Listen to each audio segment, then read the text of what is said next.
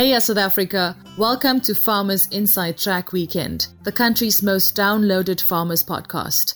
I'm your host, Ador Numdu, and we're back with another exciting episode featuring Raisin South Africa's CEO, Ferdy Botha. Now, we may not be the biggest producer globally, but we pack a pretty mean punch, and this week we find out what Mzansi's latest harvest looks like.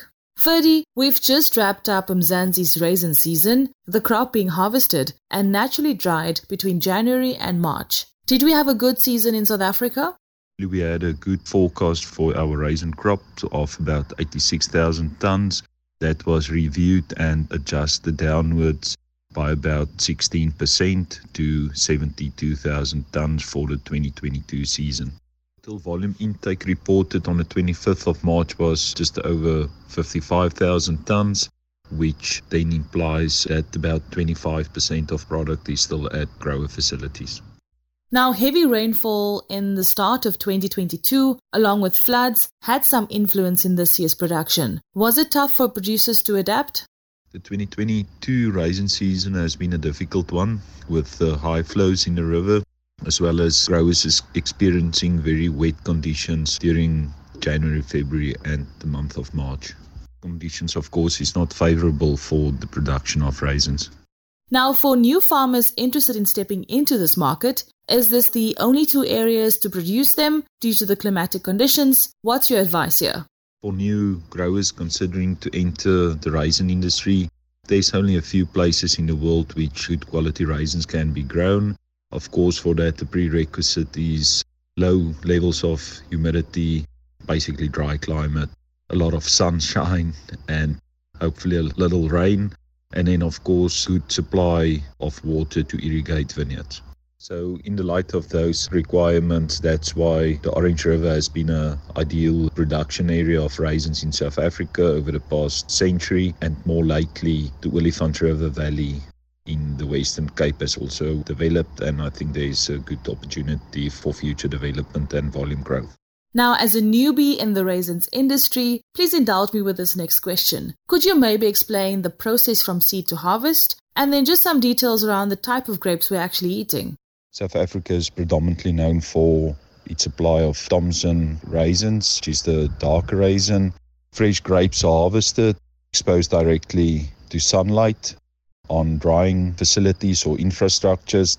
After a certain period, depending on climatic conditions, it's collected, it's then placed in bins, and then the bins are delivered as farmer stock to processors, which then of course grade, clean and package the product for final use or further distribution to other industries which uses the product as a key ingredient in recipes. Now, the first step in growing or producing raisins is based on cultivar selection. There are basically four main cultivars in our industry, all of course seedless varieties. Those are Sultana, Merbein, Selma Peat and Sugar 39. Africa is also known for other product categories such as golden raisins, the OR Sultana, the SA Sultana currants, and then of course also Flame. And now, before we let you go, please indulge me with this silly question, Ferdy. What's your favorite dish that has raisins in it? Or do you prefer it like me with peanuts only? Favorite recipe of mine is our cheesecake brownies, rum-soaked raisins. The recipe is also available along with other interesting combinations where raisins are used. Also on our webpage. Find out more about these product categories. Listeners are welcome to visit our webpage www.raisinsa.co.za for further detail in the process followed to grow and produce different product categories. Thanks so much for joining us, Raisin South Africa's CEO, Ferdy Botha. Now that brings us to the end of this week's episode of Farmers Inside Track Weekend. Remember, if you loved it, please rate it and share it with your friends, family members, and definitely your fellow farmers.